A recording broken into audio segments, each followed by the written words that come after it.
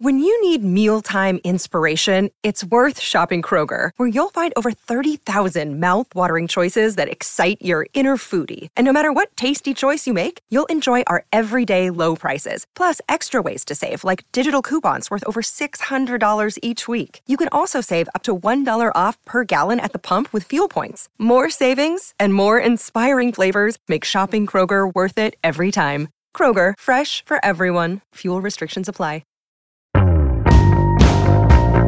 Hey, I'm Brian Hyatt, and this is Rolling Stone Music Now. After a 5-year wait, unless you count the excellent Black Panther soundtrack, Kendrick Lamar has returned with a new album, Mr. Morale and the Big Steppers. This one is controversial. It's gotten, really for the first time in his career, some mixed reviews. I think wherever you end up landing on it, it's undeniably a fascinatingly honest and deliberately messy album. And of course, since it's Kendrick, it's quite often phenomenal on a musical level. Either way, I wanted to dig as deeply as possible into this new album, and to do so, I have, for his second time on this podcast, the very talented journalist and author Marcus J. Moore, who happens to be Kendrick Lamar's biographer. He wrote The Butterfly Effect, How Kendrick Lamar Ignited the Soul of Black America, and you can go back and listen to our episode where we talked about that book, which you should also be sure to pick up. As it turns out, this new one is not Marcus's favorite Kendrick album, but nevertheless, he had a ton of expert insight. So obviously you wrote what I would say is the definitive book about Kendrick, and you gave us a great sense of where he was. Upon your first few listens, here we are a few days after the album came out, what do you think we're learning about where he is now versus where he was then? I feel like in listening to this record, we're hearing a person who is finally taking stock of the trauma that he dealt with growing up. Whereas he did that on previous records. So obviously he did that on Good Kid, Mad City and To Pimp a Butterfly and Damn and, you know, everything. He's talking about his past. But I feel like this is the first time where he's trying to actually get some help as a result of his past, you know? And I think he even says it up front, so I can't even take credit for some deep insight. I know Whitney, who's the narrator, his partner Whitney Alford, you know, she's on there saying, like, you really need to get some therapy. And even he has a lyric where he says, like, oh, yeah, I have a therapist now, which honestly, in and of itself, is an active revolution for Black men in particular, because, you know, we're always taught to just kind of tough it out, especially on the song Father Time, where he talks about, yeah, you know, even if I wouldn't call foul on the basketball court, I wouldn't, you know, if I got a scraped knee, I'm just going to jump up and act like everything is cool. A child that grew accustomed, jumping up when I scrape my knee, because if I cried about it, he surely tell me not to be weak. Daddy issues hit my emotions, never express because that's what we're taught. We're taught to not have any weakness at all, or you can't at least show any weakness. So I feel like more than other records, to answer your question, this is his first time actually reconciling that, hey, you know, I have some serious stuff that I grew up with. And yeah, it's one thing to talk about it musically, but it's another thing. I need to talk about this on a weekly or monthly basis with a professional. So I feel like that's where he's at now, as he's sort of looking to the past and looking to all of that stuff that he's gone through. And he's trying to figure a way out of it to break that generational trauma for his son and daughter. It feels like the first time to me that he's presenting himself as a little bit of a mess. He's not telling us what's up. He's telling us he has no idea anymore to a certain extent. Yeah, totally. Yeah. And I think that there's a certain freedom in that, you know, like, because again, just kind of going back to the whole, you know, Black men in therapy, like, we're also taught to, you got to be perfect. You always got to be on. You got to grind. And quite frankly, we grind ourselves to death, you know? And I feel like what you just said, this is the first time he's showing that, yeah, I'm a mess. And that's okay, because, you know, that makes it a real life record, you know, because same thing in real life. We don't have everything together. Certain aspects of our lives may be perfect while something else is falling by the wayside. And I feel like this record encapsulates that, where, you know, he's talking about generational trauma. Like I said, he's talking about therapy, getting a therapist. He's talking about transgressions, sex addiction, and all of that. He's putting it all out there, and it's pretty brave that he's doing that, because I can't think of another rapper who would be that, another mainstream rapper who would be that open about stuff that he's going through. In the nicest way, to a certain extent, some of the stuff on this record makes me think about that he was kind of I now know he was dodging some of my questions when I interviewed him in 2016, because I asked him, wow, what are your vices, man? Like, you come off as almost like this monk, but no one's really that, not really. He gave the job interview answer, which is like, my vice is working too hard, which is like, I really believed him at the time, but his vice appears to have been something like a sex addiction, which is a shocking, like you said, it's, from someone who revealed a lot about his life, but not that kind of thing. It's part of this deconstruction of the way that people saw him. Part of what makes this album fascinating is it's he's tearing down an idol, and that idol is himself to a certain extent. Yeah, no, totally. He's tearing down. I feel like he's trying to sort of reposition himself. He's because we all look at him as like this guy, this this symbol of culture. And I'm guilty of that too, obviously, because the book, the subtitle is How Kendrick Lamar Ignited the Soul of Black America. So we all look at him as this paragon of virtue. And he's letting us know that, well, no, I have issues like everybody else. And once I relay these issues, once I talk about this addiction and this cheating and, these slurs that I used to use as it relates to my family members, are you going to tear me down too? Because his overarching theme on the new record is definitely cancel culture. He's railing against cancel culture. I wouldn't put it past him to say, okay, I don't like cancel culture because I'm coming out with a record that may get me canceled. I don't know. I don't know if that's the case, but that's where my thought kept going back to when listening to the record over the weekend. And we'll get to some of the more controversial moments on the record. On the song Worldwide Stepper, first of all, he admits to writer's block, which he'd also, another thing I'd ask him about and said it never happens. That's where he starts to get really explicit about his sex life. He says he has a lust addiction. It seems like the song's going one way. And then when he gets to like the first time I fucked a white bitch, excuse me, listeners, but that's what he said. And then all of a sudden it goes into like this stream of consciousness, a confessional almost about his experiences along that line. That's when you really start to know this is a very different record. The first time I fucked a white bitch, I was 16 at the Palisades, fumbling my grades. I traveled with the team, the Apache life. Centennial was like when Miss Baker screamed. And what was your reaction, especially someone who knows him so well, when you got to that part for the first time? Yeah, when I first got to that part, it wasn't super surprising to me, at least, because again, I also understand that I'm probably in a different position because I'd listened to so much Kendrick and I've been talking to people about him and I've been researching and writing about him for the past 3 years, that it wasn't shocking. Like, it's shocking. Well, I take that back. As shocking as some of the revelations were, they weren't surprising because you kind of caught wind of it talking to people. The reason why I didn't really lean super heavily on it in the biography is because, one, it was about how the music fits within the context of culture. But at the same time, you kind of heard these rumblings, but they were just rumblings, So it wasn't anything that would get confirmed or anything, and I wouldn't want to jump out there with some inaccurate information. But it was basically like people were like, he's not a saint. He's getting up to some stuff on the road, that kind of thing. Is that what you're talking about? Yeah, more so like, yeah, we should definitely celebrate the era from Section 80 to Damn, but at the same time, he's just a dude. Like, a lot of people say that, like, yeah, this is worth it. This is worth the book, but he's just a dude. And then they would just kind of break down musically how he's just a dude. So like you, I kind of got some stuff in like some answers in like different shades, but no one ever came out and said, no, this guy is this on the road, because it just wasn't about that. He starts to hint at what he calls the cancel culture stuff, even right from the beginning of the record. And again, it's unclear because he was the last person who was in danger of being canceled, but he had previously spoken. He didn't like that Spotify was talking about removing R. Kelly from playlists and stuff like that. That was the first time we kind of heard stuff from him along those lines, to my knowledge. Yeah. And, he gets a little dangerous with the cancel culture conversation, if I'm being honest. Like, that was the first time. Well, not the first time. That's when I realized that, like, hey, Kendrick is not above criticism here. And some of the people, even in the Heart Part 5 video that he put out before the album, these are people who, it's like, okay, I see what you're saying. It's like you're trying to encourage free thought and all of that, but at the same time, some of the people that you're trumpeting maybe should not get that second chance right away that, you know, that you think.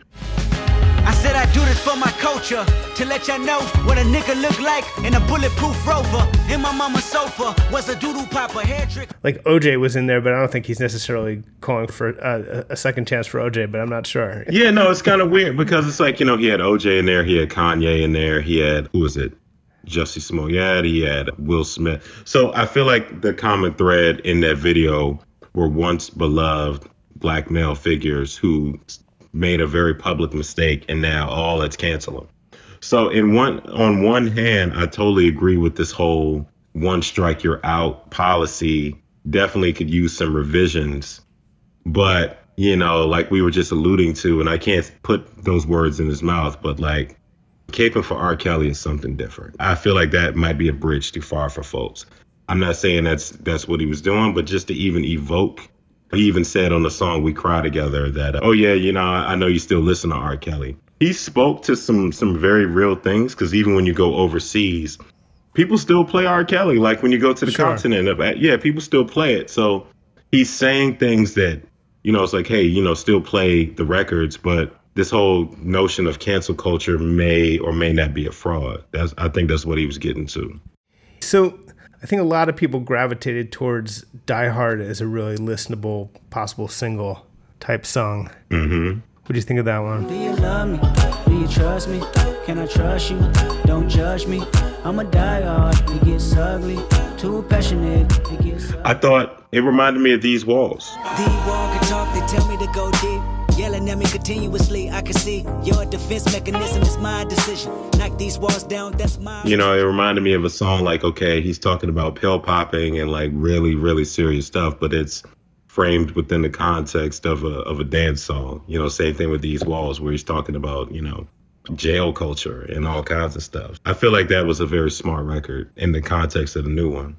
The kind of production that Kendrick used obviously transformed entirely between To Pimp a Butterfly and Damn. And here it's kind of transformed again. The beat on the opening track, I mean, I almost hate to say it, but it reminded me of Radiohead more than anything else. Yeah. And, you know, obviously it all comes back to jazz for me, right? But that was the first thing I thought of when I heard it, because it reminded me of what Terrace Martin and Robert Glasper told me during the reporting of the book, where it's like, no, Kendrick is a total jazz musician. And so when I was listening to United in Grief, that was the one that jumped out at me too, because you have the shape shifting melody, you know, where it starts out one way, then it transitions to something else and it goes back. It's like, well, that's total jazz changes. That's Blue Note. That's Carnegie Hall, you know, so. But yeah, you're right. It definitely has some Radiohead elements too, which also made me wonder if, you remember a couple of years ago, it was reported that, oh, you know, Kendrick's next album is going to be a rock record. That's right. You know, so it made me wonder. I was like, well, is that a holdover from that project, or somebody maybe caught wind of that file and was like, no, it's a rock album. Or maybe he has like a whole record of that type of music, which is interesting because he sounded good over it. I mean, the jazz is increasingly just sort of subtle and buried. It's not nearly as overt as it once was. Yeah, totally. Yeah, I would say, you know, that's the only song on the new one where I was like, okay, this is like a jazz inflected or jazz centered song. And again, that's just according to my ear, because I always hear that type of stuff. Yeah. But everything else sounded, I feel like this one's even more contemporary than Damn, because with Damn, even though that was more, I guess, quote unquote, contemporary as compared to Pimp a Butterfly, I feel like this one is more of Kendrick trying to flex himself as like, hey, I'm not just a boom bap, old school, you know, J Dilla inspired type dude. I like club beats too. I like, you know, trunk rattling bass. I like all that good stuff. So I feel like he loaded up the album with that stuff on purpose as a way to show, in addition to the conceptual theme on the record, that, hey, you know, you think you know what I'm going to do, but I'm going to do something totally different sonically. We Cry Together. Some people love it. Some people think it's one of the best songs on the album. Some people hate it. It's set up as this dialogue, this relationship dialogue, a really, really, really raw one. It could almost be in a musical or something. What do you make of that one? Sit around and deny shit. Fuck around on a side bitch, then come fucking up my shit. Fucking up your shit. You must be some more shit. Bitch, I don't know shit. I don't like it. I didn't like that song at all. I'm sorry. It's like, to me, it felt like Malcolm and Marie in a song. And it felt like Jody and Yvette from the movie Baby Boy arguing. Like, it felt like that. And I get it. Don't get me wrong. I get the focus. I totally understand why he did that, because passionate relationships and intimacy can take you there. You know what I mean? Where to the point where you just feel like you just want to scream on each other. So I get it. I just don't think it landed well for me personally. And at the same time, you know, maybe this is a controversial opinion, but I feel like anytime Kendrick sort of delves into like love songs and songs about women, it gets a little dicey, because it just isn't, to me at least, it just doesn't sound natural. And neither did this song. This song didn't really, it's totally a real argument and a real conversation that certain couples have. But I just don't think it landed well within the scope of the record, because if I recall, the record is kind of, you know, it's going this way, it's smoothish. You know, you get where he's coming from. And then you have this sort of 6-minute argument dropped right in the middle, the scream fest dropped right in the middle, which ends in sex, essentially. And it's just like, all right, that's cool and all, but I don't know if it landed. It landed a little awkwardly to my ear. My thing is, it sounded real throwbacky to me. It sounded like something you'd hear on like a 90s rap record. And that was my first thought when I heard it. And I was like, oh, that alone might kind of throw people off. It sounded old-fashioned to the point where, you know, quite frankly, as much as I still love me some 90s hip-hop, I still play Ghostface Iron Man and Cuban Links and all that. But at the same time, you kind of have to evolve in your thinking. And I feel like it evokes a nostalgia that maybe we don't need to be going back to. I also think that speaks to sort of the cancel culture that he talks about on the record, where it's like, I feel like at certain points, Kendrick comes off as a dude who wants to get back to the good old days where you could say whatever without checks and balances. But at the same time, no, maybe there's a reason why you can't say certain things and why you can't argue that way on record, because it wasn't right then, but the industry wasn't as sophisticated, and it's definitely not right now, 30 years later in hip hop. Anything you want to say about Purple Hearts? Telekinesis, I'm purifying these deep speeches. While I'm crying, I clean the feet of the sweet Jesus. Dreams, visions get blurry. Yeah, that one, you know what? That one didn't really stand out to me over. The main thing that stood out to me in talking about Ghostface is like, as much as I love Ghostface, I don't know if he fit on that track. I know I sound like Dr. No right now, but it's just like, you know, I don't know if that one really worked out for me personally. So I think that also speaks to sort of the unevenness of the record on purpose, where he just wants to throw it all out there, little editing. This is just, it's one big old therapy session, and that's cool. But that one in particular, along with, you know, We Cry Together and another song at the end that I'm sure we'll talk about. I encourage the fact that the brother's trying to encourage free thinking, but, you know, I also kind of caution him against going too far, because I don't know, it does, just because he said it and he's built up such good critical will over the years doesn't mean that folks are just going to be here for it automatically. Count Me Out has kind of a new message for him. What do you make of that one? Breakthrough. One of these lives, I'ma make these rap with the wrongs. I feel like, you know, when I heard that song and then at the top it says Breakthrough, I feel like that was the first time ever that he is eschewing fame, you know, because like on previous records, you could tell like, okay, he's dealing with fame in the sense that, okay, all of a sudden I came out with this record and I'm famous overnight, essentially. I mean, that's the theory, right? Obviously it wasn't overnight, but the theory is, oh, Good Kid, Mad City comes out, now he's famous. And now he's trying to get away from all that because he sees the isolation that it can create, you know, like, okay, I'm famous, but now I can't do anything. Now I can't go outside. Now I can't live life. And quite honestly, he's done it all. You know, it's kind of easy to forget that Kendrick has been around for like 10 plus years.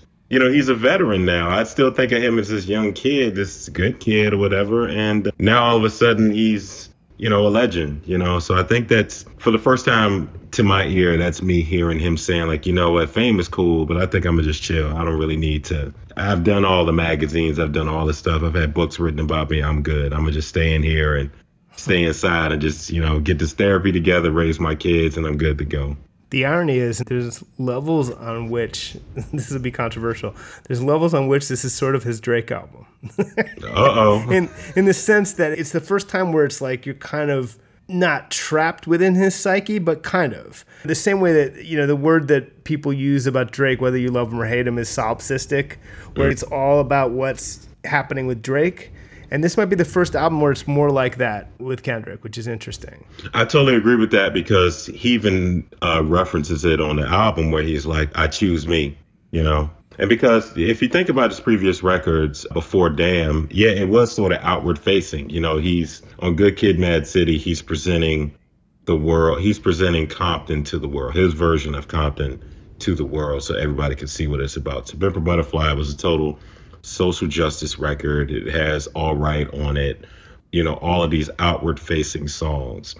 And I feel like for the first time, like you said, this is him saying, hey, here's what's going on with me. I'm going to be more open about what's happening. Because like you said earlier, like he was kind of giving the PC answers. Oh, I never have writer's block. And, oh, everything is fine. I just work too hard. And we're finally finding out, like, okay, I need to actually tell my story. And in that way, it's sort of a reset to 2010 when he came out with the Kendrick Lamar EP, when he stopped recording under K-Dot and starts recording under Kendrick Lamar. And the reason why he did that is because he was like, hey, I need to tell my story. I need to talk about what's going on with me. And he hadn't done that in a while. And now he has a lot more to talk about, because we're talking a decade later. He's a parent, has his own companies now. He's a Pulitzer Prize winner. This is probably going to get nominated for, a few Grammys. He's done it all. What's the next challenge? Another day is here, and you're ready for it. What to wear? Check. Breakfast, lunch, and dinner? Check. Planning for what's next and how to save for it? That's where Bank of America can help. For your financial to-dos, Bank of America has experts ready to help get you closer to your goals. Get started at one of our local financial centers or 24/7 in our mobile banking app. Find a location near you at bankofamerica.com/talktous. What would you like the power to do? Mobile banking requires downloading the app and is only available for select devices. Message and data rates may apply. Bank of America N.A., member FDIC. What's up, everyone? It's Reality Steve, your number one source for all things Bachelor Nation and reality TV. Every day, I'm giving you the behind-the-scenes juice and your info on all your Bachelor Nation stories, and also interviewing some of your favorite reality stars. My name has been synonymous with spoilers, but I'm so much more than that. Give me a listen. The Reality Steve Podcast, part of the Believe Network. Just search BLEAV on YouTube or wherever you listen. One of my favorite tracks in the album, though, I saw someone say they didn't like it, which is confusing. I really like the song Crown, which is super melodic. And he's always been, I think, one of the most underrated things he does is his melodies, just because he's so good at rapping. People downplay the melodies, but it's part of his musicality. And it sums up some of the album, and even just that chorus, which is just a great chorus. Any genre would kill for that chorus, the I Can't Please Everybody chorus, which starts to feel real desperate by the end of the song. It gets to the sort of psychological intensity of this album.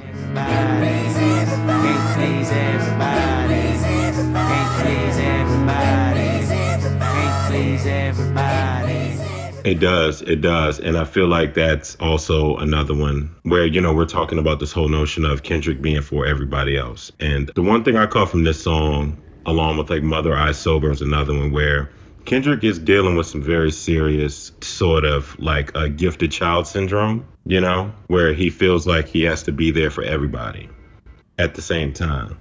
But who's going to be there for him? He even references that on Damn, nobody's praying for me. And it's the same thing on this, where it's like, look, I've given everybody else everything. Now what? Is anybody going to give anything back to me? And I feel like Crown is a good example of him saying like, yo, I'm going to show you that I'm more Kodak Black than, Black Power, for better or for worse. So yeah, Kodak Black. I'm actually a fan of Kodak Black's music, but, he's been accused of some heavy shit. He's been accused of serious sex crimes, and Kendrick really lifted him up on this album, like put him several prominent placements on this album. Then, like you said, lyrically compares himself to Kodak Black. And I think everyone's kind of figuring out how to wrap their heads around that. I ain't taking shit back, like it when they pro-black, but I'm more Kodak black. Tell me where the money at, ay, where the homies at, universal call out. I think it's also, indirectly, that's another way of him railing against cancel culture. Because, again, like you said at the top here, with his introduction, he's been accused of some very heavy stuff. And even a lot of friends of mine who are rap heads who cover music, they act like dude is not there. He could come out with the greatest record ever and people be like, yeah, all right, whatever. And they just won't even pay it any attention. So I feel like if there's any sort of underlying current to the record, to the whole cancel culture argument that he's trying to lament, it's that. It's like, okay, well, here's a guy who actually was canceled, who you guys are trying to cancel. He's going to be the narrator of my record. And, I feel like on one end, there's a certain freedom in that, saying like, hey, I'm going to essentially do what I want and I'm going to sort of move the needle in that way. But at the same time, I also wonder how many fans he's going to lose as a result. But I think in the grander scheme, I don't feel like he's going to lose a whole heck of a lot. But I could also see certain people being like, okay, this dude is feeling himself a lot, between the whole cancel culture arguments and the messiness of the record and all this. This dude is just like not really for the culture, whatever that means, right? He's not really for us anymore, which doesn't really mean anything. But I can see people being a little bristled by it right now. But I also see ultimately this record being like his Bitches Brew record. You know what I'm saying? Like, so when Miles came out with Bitches Brew, not everybody, but critics didn't like it. But then they came back to it years later and was like, oh, wait a minute, Same thing like Stevie, Secret Life of Plants. I can't conceive the nucleus of all begin. You know what I'm saying? Like, we come back to it years later and it's like, oh, wow, that was really a dope joint. I think of all the records that Kendrick has come out with so far, I see this one being like that for the very reasons we're talking about. I wonder if he realized he was making his Secret Life of Plants, I don't know if he quite. I guess what the Kodak Black thing is, I guess I wonder how many women he talked to about that decision. You know what I mean? I wonder if he was seeing it from that angle. And that's where it makes me uncomfortable, I guess, where I think about that and what it says to victims and that kind of thing. I'll be interested to see whether Kendrick does any interviews for this album, because it might be one of those albums like Lemonade where you don't really want to get the questions that you raised. In other words, lyrically, you've opened the door to the sex addiction, or in the case of Beyonce, the infidelity of your husband, and you never want to have to address that shit in interviews. Like, why would you want to? It's and I'm going to be a little catty a little bit, but I don't care. Yeah. I think if he does do interviews, he's not going to talk to no serious journalists. I feel like, if he talks to somebody, it's going to be, sort of a pre-rolled edition. You know what I'm saying? Where it's like, okay, I'm talking to this person who I'm comfortable with. I know what kind of questions I'm going to get, or I'm going to know the questions ahead of time. He's not going to sit and then on Savior, back to the theme, Nobody's Your Savior, talking about Future, talking about J. Cole, talking about himself.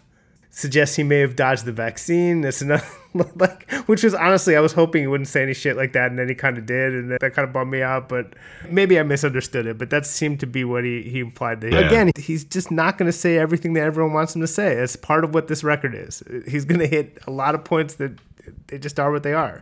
He is who he is. He wants to be much more real.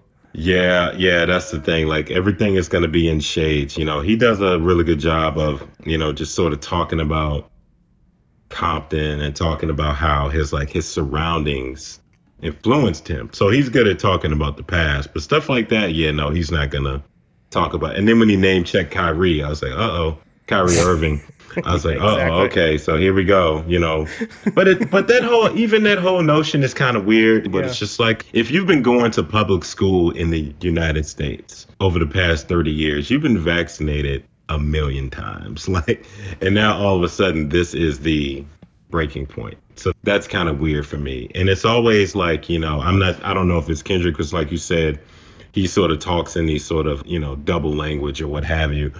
But it's a lot of old rappers who that's their breaking point. Like, no, I'm not going to do it. And it's like, well, okay, that's kind of a weird stance, but whatever.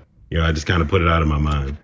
like you said, it's double talk, because he kind of makes fun of that he saw a Christian say the vaccine was the mark of the beast, but then he caught COVID and prayed to Pfizer for relief. On the other hand, he's making fun of the anti-vaxxer, and then he flips around and makes it sound like he might be one too. So actually, it feels a little weak to want to have it both ways. Like, just what are you trying to say? Just yeah, it's like, what are you trying to say? But also with him, he's gonna do that on purpose. He probably did that on purpose, where it's like, right. Hey, I'm gonna leave the question out there and then not answer the question, and to just see where it goes, see where the conversation goes, or just the fact that you're talking about it is a win-win. And then, speaking of which, we get to the track for some people seems to have killed the album altogether and just did not get a good reception, just did not overall. It's called Anti-Diaries, and it's about a member of his family who transitioned and identifies as male. In the process, as a lot of people pointed out, Kendrick unfortunately dead names him. He also uses an anti-gay slur multiple times. The intention of the song, right, is total tolerance. I mean, to be clear, the message of the song is meant to be totally compassionate and tolerant. My auntie is a man now. I think I'm old enough to understand now. Drinking Parmesan with her hat turned backwards. But in 2022, a lot of listeners, including trans listeners, gay listeners, they just have zero patience for that way of expressing your tolerance and love now, but with all these slurs and other language that they just found super hurtful. And it's kind of a mess. I think that might be one of the reasons why he's started talking about preemptively about cancel culture, maybe. Or maybe truly he thought he was just sending a really sweet message out to the world and didn't see that people would take it this way. Because again, sometimes people who are kind of in their own zone for 5 years and aren't super online, I don't know, and I'll ask you, whether he knew this would be controversial or he genuinely thought it would be received in the spirit with which he thought he was giving it, which was a message of tolerance. I feel like it's the latter. I think you hit all the points. I feel like, just based on the people who I talked to who said, like, no, this dude, it's not an act. He's super insular. I don't know what his phone situation is now, but I know at one point he didn't even have a phone, stuff like that. So I feel like when I heard that song, he was trying to be, he was trying to start a conversation. He was trying to show tolerance. But quite honestly, and I think he even said that, he says this at the end of the song where he says, he's talking, and I guess it was with this auntie who said, like, okay, you can say the word if you let a white person say the N-word to you, that kind of thing. So that's where my mind went automatically, because I was just like, okay, just like how white people can't use the N-word under any circumstance because it's not their word. Same thing with that F word. You can't say it. It's not your word to use. And you shouldn't take creative liberties with it for the sake of art.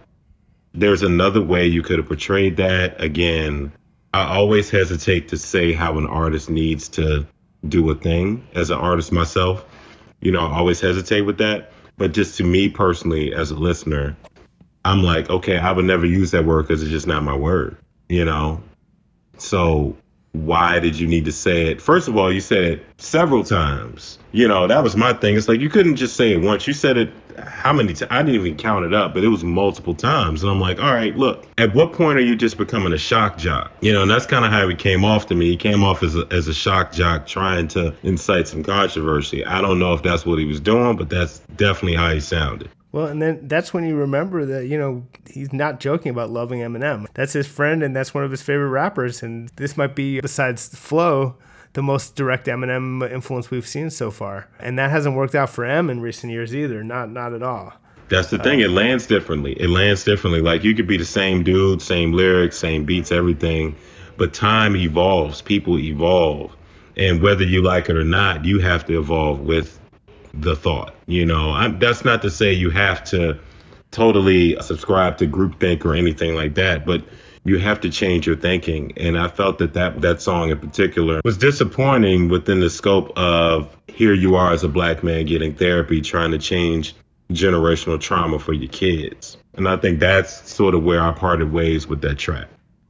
And I think the end that you were talking about, he was trying to say that he realized at the end that he was wrong for saying it, because he would not let that white girl say that. So I think in the end he was realizing that's what he was trying to portray, but then he keeps saying it. So it's really having his cake and eating it too kind of thing. What helps make it problematic on a lot of levels is just that he didn't seem to know how people would respond and how things are here in the world now. If you talk to Eminem was the most blinkered person on earth, unfortunately. Doesn't talk to anyone besides the 5 people he knows and doesn't go on the internet and has no idea what's going on. And you don't think of Kendrick like that, but that's the problem about becoming rich and famous and when you get a family is you can get real cloistered and miss some currents in the culture and stuff like that. You don't want to be Kendrick Lamar and be out of touch, I would say. That feels like a bad thing. And that's, I guess, what one of the things, besides it genuinely offending people and hurting people's feelings, that's, I think, on an artistic level, what's a little bit disturbing is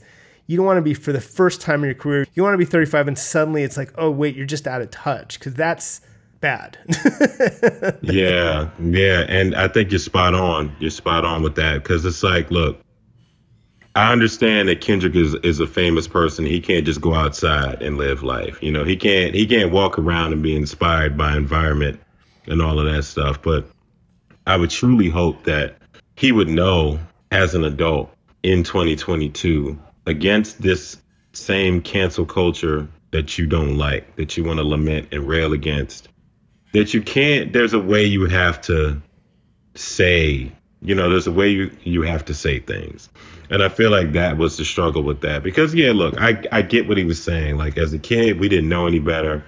We were saying the word. Okay, cool. You were a kid. You didn't know any better. But now you're in your mid-30s and you still don't seem to know any better.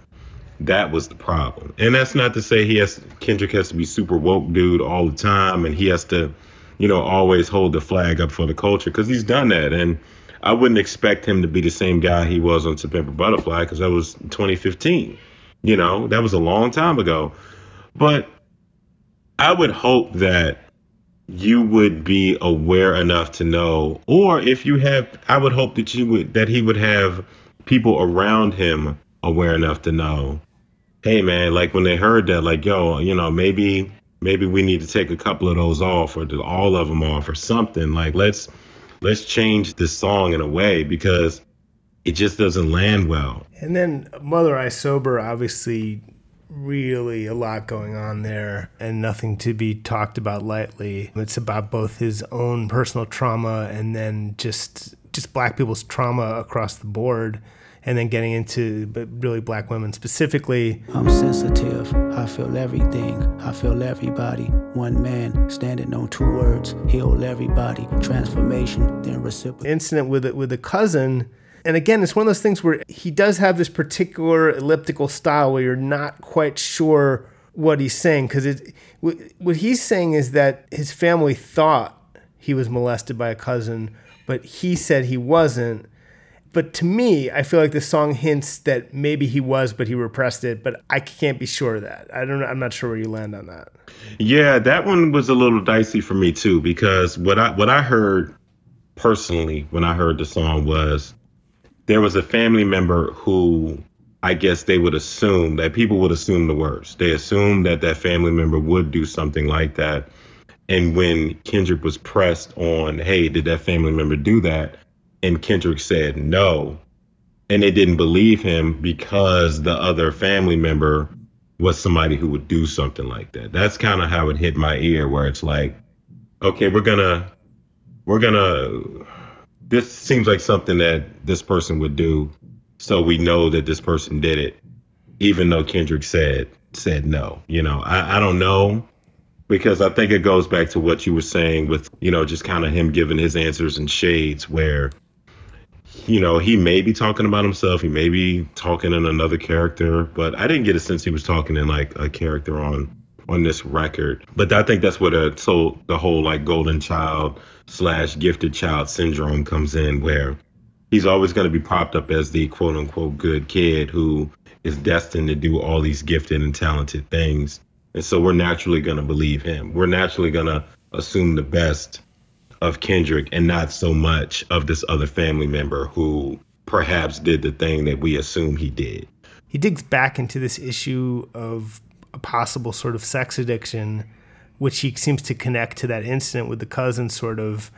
some really intense confessional shit about his fiance, like breaking down and asking him does he have an addiction, and then that's when it goes back to the therapy. And it is that weird, the interesting thing about this record that I think is really interesting artistically, where there's certain issues that keep circling again and again, kind of like a therapy session, where you keep going back to this, but then in more detail. And this is the most detailed kind of look at his psyche, which like he said, he then brought and talk, they raped our mothers, then they raped our sisters, which again, I mean, I have to say, then I think people have said that it makes the inclusion of Kodak Black, again, there's a little friction and uncomfortableness there, like parts of the album rubbing against each other in weird ways.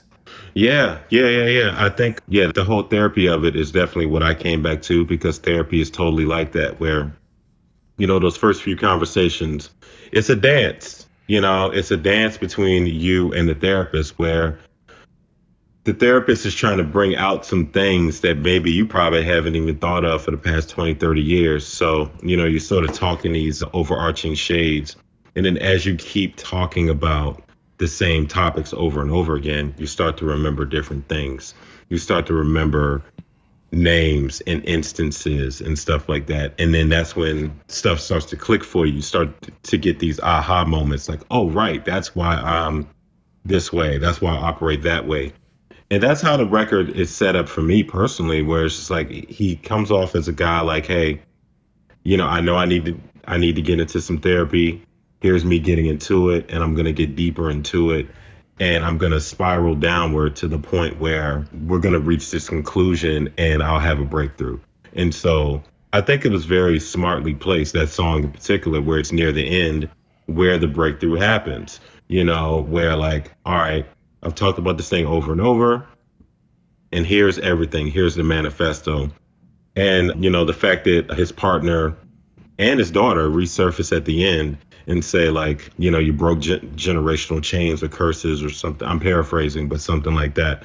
So I thought that was smartly done. The fact that he's talking about stuff that, quite honestly, he probably has never talked about. And Kendrick is doing that with this album in a smart way, in that way, where he's just peeling off these different uncomfortable things as a way to reach his own catharsis. A part that a lot of people pointed to when he goes, I know the secrets, every other rapper sexually abused. I see him daily bearing the pain in chains and tattoos. So listen close before you start to pass judgment on how we move. That's interesting, to say the least. Mm-hmm. Yeah, no, and that's right. So that's why, again, going back to what I was saying not long ago, I always hesitate to talk about a rapper personally, because it's like, you don't know what anybody's going through.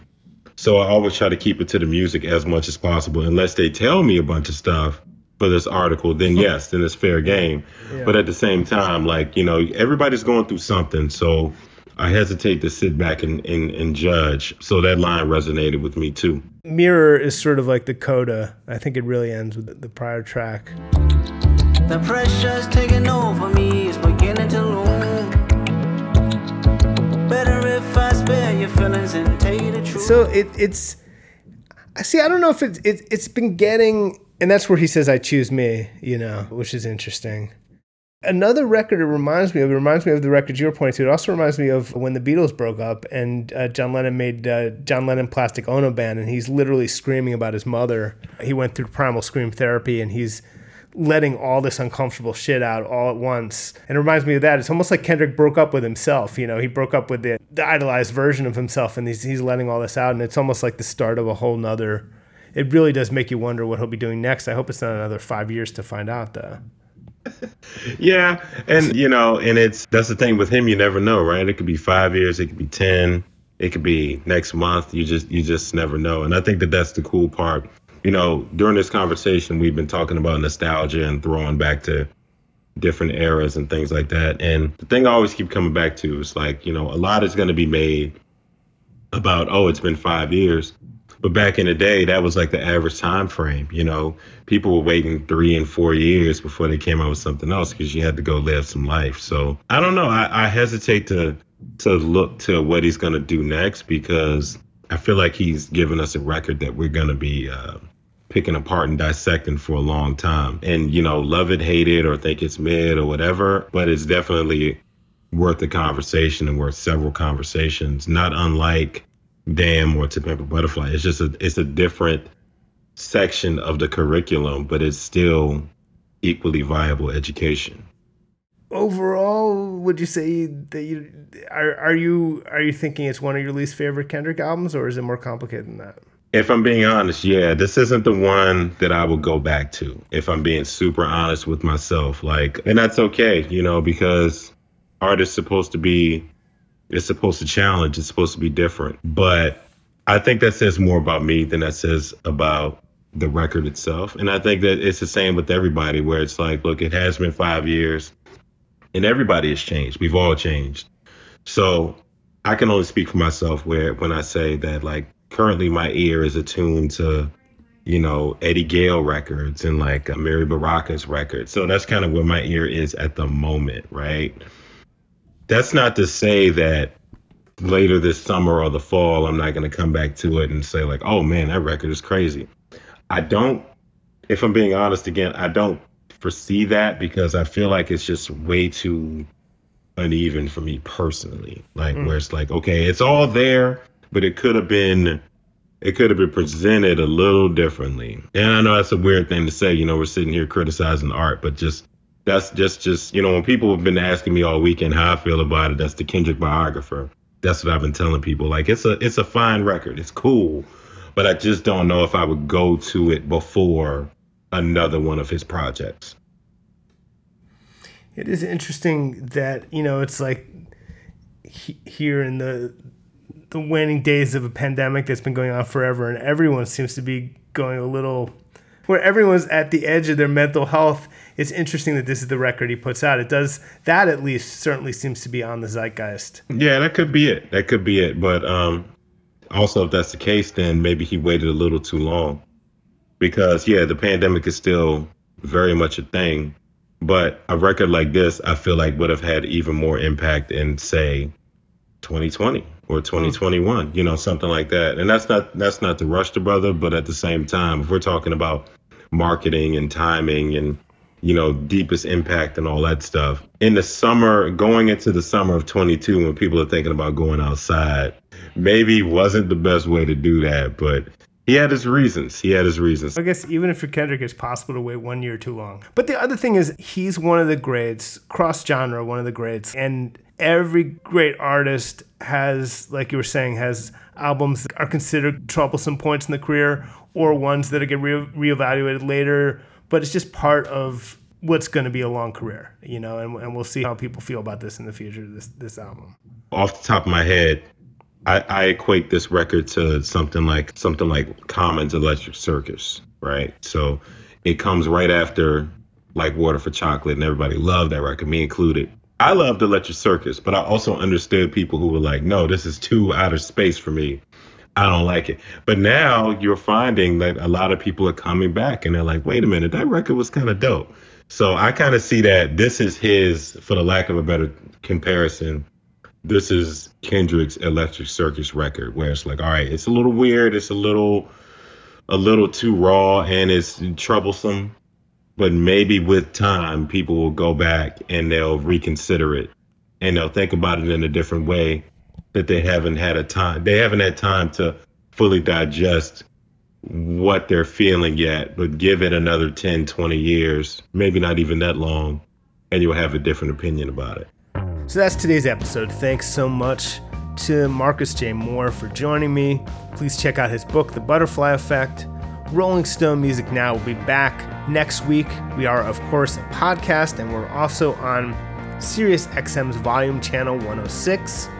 In the meantime, download us as a podcast, subscribe to us as a podcast wherever you get your podcasts. Maybe leave us a nice review on Apple Podcasts. That is seriously always appreciated. But as always, thanks for listening, and I'll see you next week.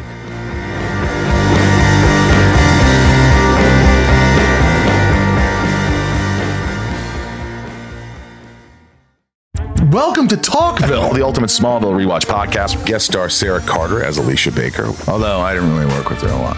But Tom did, and they had some real big smoochy scenes. Yeah. Can we talk about that? Could there be any more sex? What was a 3-page makeout scene that just kept going? Good Lord. We get it.